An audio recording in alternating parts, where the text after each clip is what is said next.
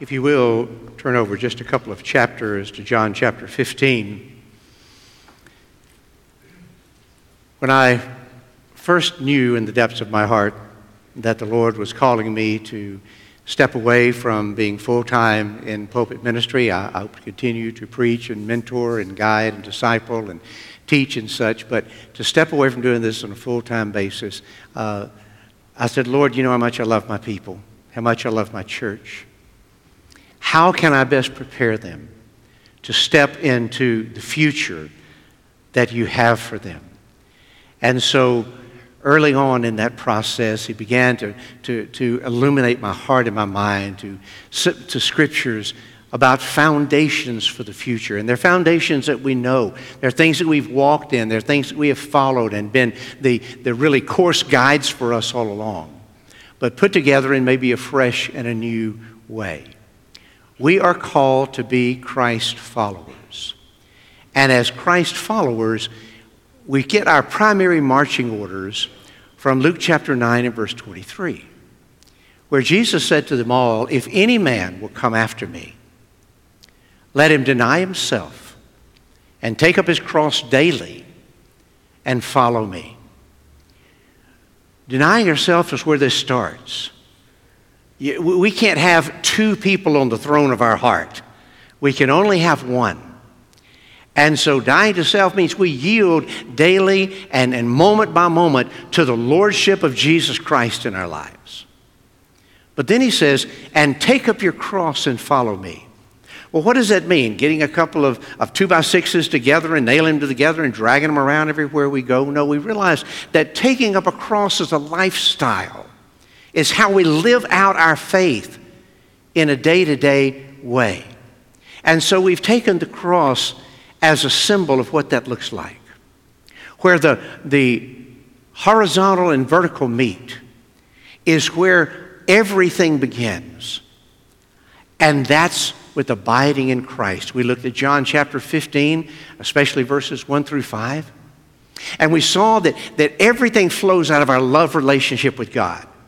If we're not in an active, day-to-day, renewing love relationship with God, if we're not drawing our energy and direction and foundation and purpose for living from Him, then we're not with it. We're just floundering. We're just pretending. But being a Christ follower starts with being in love relationship with Jesus Christ. And we spent a whole Sunday dealing with that. But out of that love relationship, there's a yearning. I want to know more. I want to know more about you, Lord. I want to know more about myself. I want to know more about this crazy world around me. And so we find that the cross is anchored in the ground by living in the Word. As we go to the Word, as we read the Word, study the Word, pray the Word, meditate the Word, and specifically do the Word, that love relationship with God grows enormously. And He shows us so much about ourselves and so much about Him and so much about how we're to live in this world.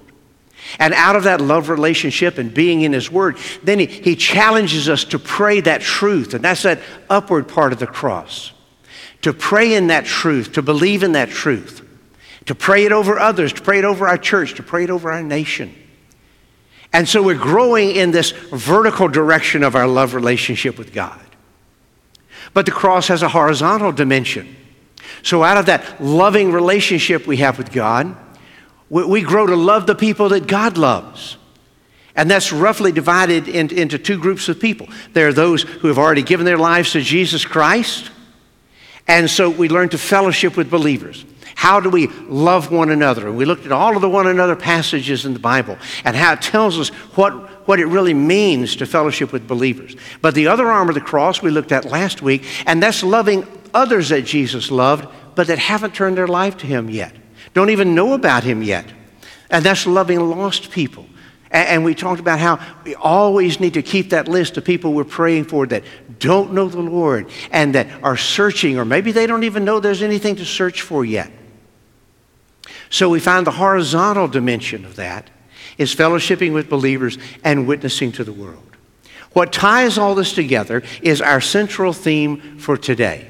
As we close out this series, I want you to look at John chapter 15. Turn over a couple of chapters or a page or two. And I want you to find just verse 13. John chapter 15 and verse 13. Jesus said this, "Greater love has no one than this, than to lay down one's life for his friends." Will you pray with me? Father God, I ask you to so send Holy Spirit into our midst and so prepare our hearts that we will hear from you and your word. And it will have an impact on how we live life. It's not just ink on paper. It's the living, active, and powerful, eternal Word of Almighty God. And we stand in your presence as we open your Word. Speak, O Lord. And may the words of my mouth and the meditations of my heart be acceptable in your sight, O Lord, my strength and my Redeemer. Amen. So Jesus gives us the greatest example just a couple chapters earlier there in verse 13. He did something shocking, something amazing, something that nobody in the room was willing to do. And that was take on the role of the humblest of servants and to wash the dust off of the feet of one another. And when Jesus did that, I mean, there's so many things in here that I could preach on. He said he was willing to be a lowly servant, so we should as well. He was giving a practical example. We should do that. I'm not greater than he is, so I need to do as he did. But it's the last sentence that I want you to call your attention to in that verse 17. He said this, "If you know these things, blessed are you if you do them." Now, will you let that settle in for a minute? Let that settle in. If you know these things, blessed are you if you do them. Here's the promise of the blessing. And I want you to get this. I want you to grasp this truth. I want you to apply this to your life. It doesn't matter so much what you know as it matters what are you doing with what you know. That is the essence. The blessing Jesus promised comes in the doing, not in the knowing. In the Church of Jesus Christ in America today, we know a great deal more than what we're doing. Many of us know a great deal more about being a Christ follower than we're actually practicing. Many of us know a great deal more about the Word of God than we're actually doing. Many of us know a great deal more about prayer than we're actually practicing. Many of us know a great deal more about church than we're actually engaged in. Many of us know a great deal more about witnessing than we're actually doing. So here's the point. I want you to sense Holy Spirit saying, the blessing is in the doing. Will you hear that one more time? The blessing is in the doing. Now say that with me. The blessing is in the doing. This is key. And it doesn't just come out of an isolated passage of Scripture. God wants His people to understand that the blessing He wants in our lives and through our lives comes in the doing, not in the knowing. You see, we have substituted knowing for doing. The truly wise person listens to the Scripture. Jesus said in Matthew 7:24, "Therefore everyone who hears these words of mine and puts them into practice is like a wise man who built his house on the rock." A truly wise person puts the words of God into practice. They are doers of the Word. I think we have substituted sitting on the premises for standing on the promises. There's a tremendous difference engaged here. We have substituted knowing for doing. We've substituted doing great, in-depth Bible study. We want to go down. We want to go deep, preacher. We want to go deep. Amen. Hallelujah. But what are you doing with it once you get down there that deep? How is that being expressed in transformational living? Paul said, the people are ever learning but never coming to a knowledge of the truth. As he was speaking to those in Athens, you remember what he said? He said that all they do all day is wanting to know some new thing. But they still weren't doing even what they knew. How is it that I can go and do?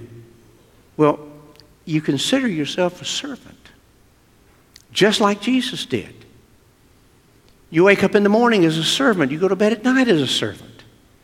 It becomes your DNA because it was his DNA. Will you listen to Mark chapter 10 and verse 45? Jesus is speaking. I think we can honor it when Jesus especially is speaking. For even the Son of Man did not come to be served, but to serve and to give his life a ransom for many. Our theme in Foundations for the Future is love God, love people, and serve both. And it flows out of the great commandment. Jesus was asked, what's the great commandment? He said, love the Lord your God with all your heart, your soul, your mind, and your strength. And the second one is like unto it, love your neighbor as yourself. You see that in this horizontal dimension of the cross? Yeah. And the vertical? And they cross right there in abiding in Christ. And he says, what does this look like? Well, the Great Commission tells us we're to go into all the world and making disciples of all of the nations and baptizing them in the name of the Father and the Son and the Holy Spirit. These are cardinal truths in the Scriptures. These are undeniable words of Jesus Christ, and they're our marching orders. And when you boil it all down, it comes to loving God, loving people, and serving both. This is the foundation for the future. Well, Brother Fred, how do I serve God? You know, in the Bible, in the Old Testament, times like this, you're talking about that the priests, they would go into the temple to serve God. We don't have a temple. There's no sacrifices to make or whatever here. We serve God in worship. We serve God as we do what we're created to do, to cry out in praise and adoration and thanksgiving unto Him. That's one way that we serve God. But let me tell you the way that is so incredibly practical too. We serve God by serving others. You remember what Jesus said? When you have done it unto one of the least of these my brethren, you have done it unto me, he said. You want to know what it is to serve God? Serve those whom he came to serve. That's the essence of who he is and what he was always about. If anyone had a reason to be served, it was the Lord Jesus Christ when he came. King of kings and Lord of lords, creator and sustainer of the universe.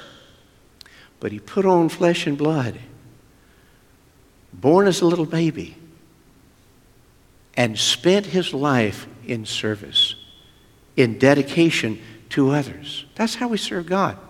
Well, Brother Fred, how do we serve people? Same thing. Same thing. Years ago, Henry Blackaby did a Bible study for us, and experiencing God. And you remember what he would say over and over again? He said, put on your spiritual eyes and look and see where it is God is at work in the community. And when you see where God is at work, go there and join yourself to him. Because he's at work. God is never not at work. He's always at work. And he calls us, look around and see what he's engaged in. Seeing where he's changing lives. Seeing where he's engaging sin and suffering and pain and agony. And join him there where it hurts. That's one of the wonderful things we get to do this time of year when we do this special offering. We make shoe boxes to go all the way around the world, spending the gospel, and then we do this special offering during the year for Lottie Moon, and this is where our missionaries are all the way around the world.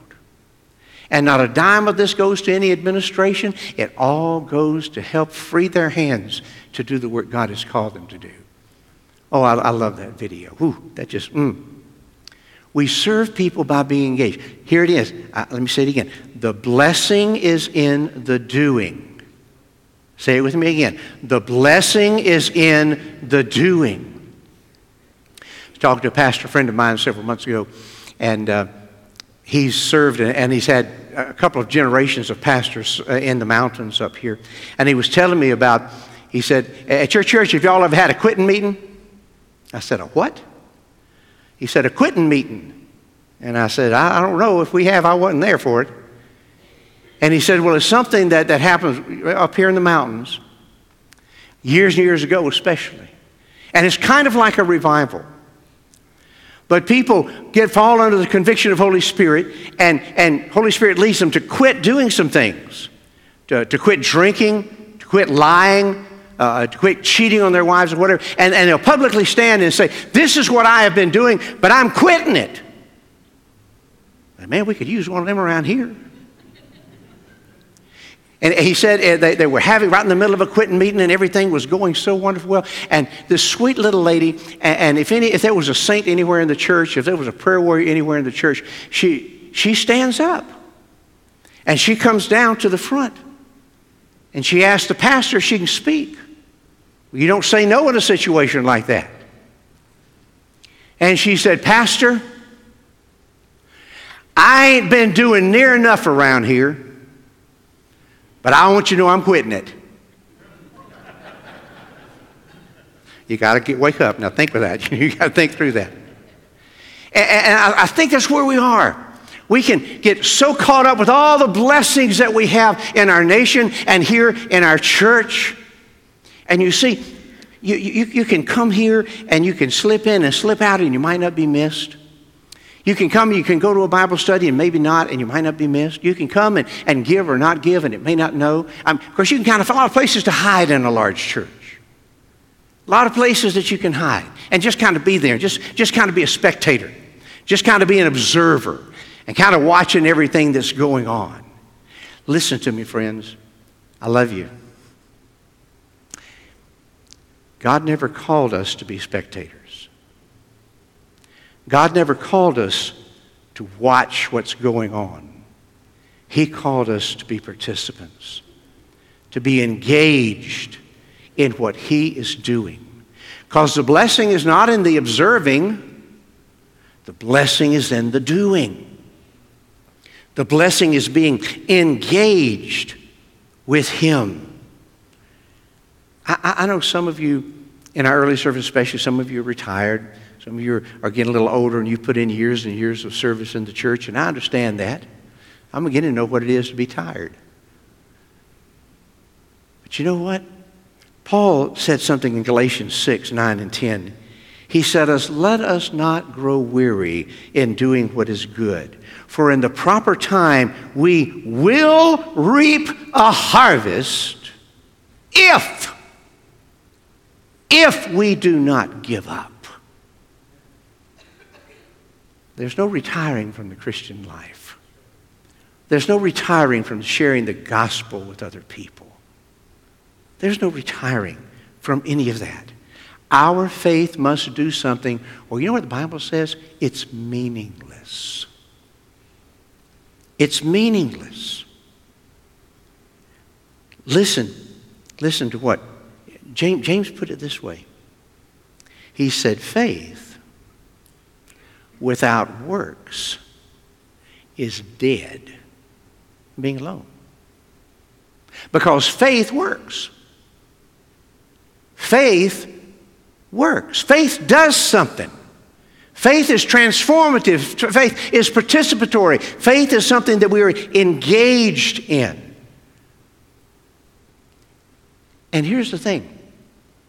God has uniquely gifted every person in His church with spiritual gifts that makes it possible for them to serve in the church and then the church to serve all the way around the world.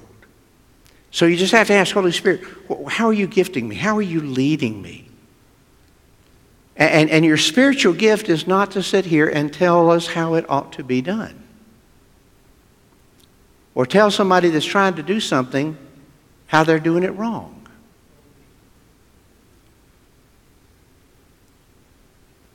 When your new pastor comes and he asks, what is it you do in the church? Are you going to tell him, well, I sit back and give my opinion, whether it's night lasts for or not?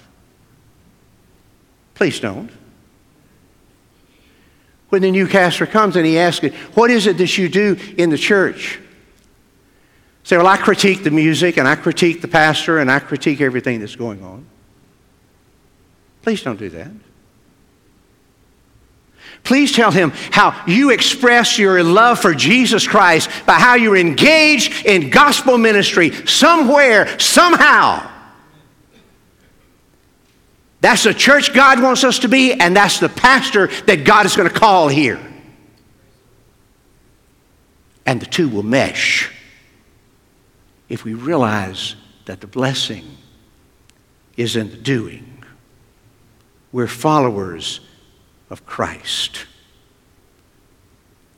Simply put, being a Christ follower is a lifestyle change. It's a lifestyle change. If there has been virtually no change in your lifestyle since you've come to faith in Christ, will you please get on your knees and ask God why? Because even if you've grown up in church, even if you've been in Sunday school and vacation Bible school and all the camps and everything from the time that you were able to crawl, and you've grown up knowing all about everything in church life and all the Bible stories, God still wants and needs to transform your life. Transformation is still necessary. And that's being born again. Being born again.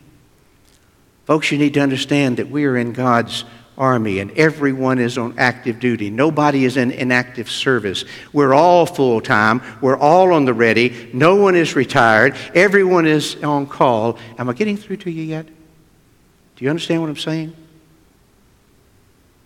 The foundation that will lead us into the future God has for us is a foundation that out of our love relationship with Jesus Christ, we're growing. We're growing in that heart relationship, deeper in His Word, more powerful in prayer, loving one another, loving this lost world, and finding that the blessing is in the serving. These are the foundations that will take us into our future. Let's pray about that journey. Will you join me in prayer? Father God, as we come before you right now, I want to thank you from the bottom of my heart that you called us not to come and sit, but to come and serve.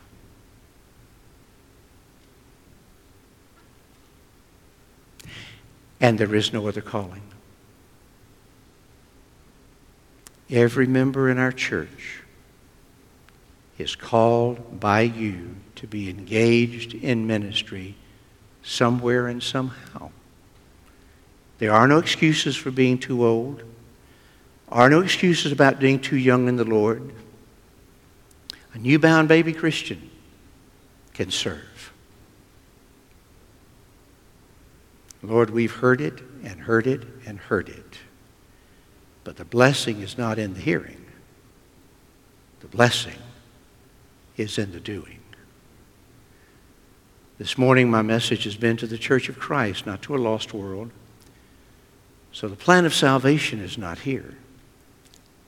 But the plan to work out that salvation in fear and trembling is here. And so, Lord, you've been moving in our hearts. There's some here right now that need to do like that precious lady did. To say, I ain't been doing much of nothing, but I'm quitting. I want to be meaningful, helpful, and engaged in what God is doing in my church and through my church into this community. Father, some may want to come in a few moments and just come to the altar and pray. Praying that these foundations will find their way into each of our lives. And that our new pastor will find us loving God and loving people and serving both when he comes. Some may want to come and unite with our fellowship today. Some may want to come and say, I've accepted Jesus into my heart. What do I do next? So Lord, in the next few moments, as Ed leads us in this song, as Tony and Derek are right here at the front and the altar is open, Holy Spirit, move and tug our hearts as only you can. We pray in Christ's name. Amen. You stand.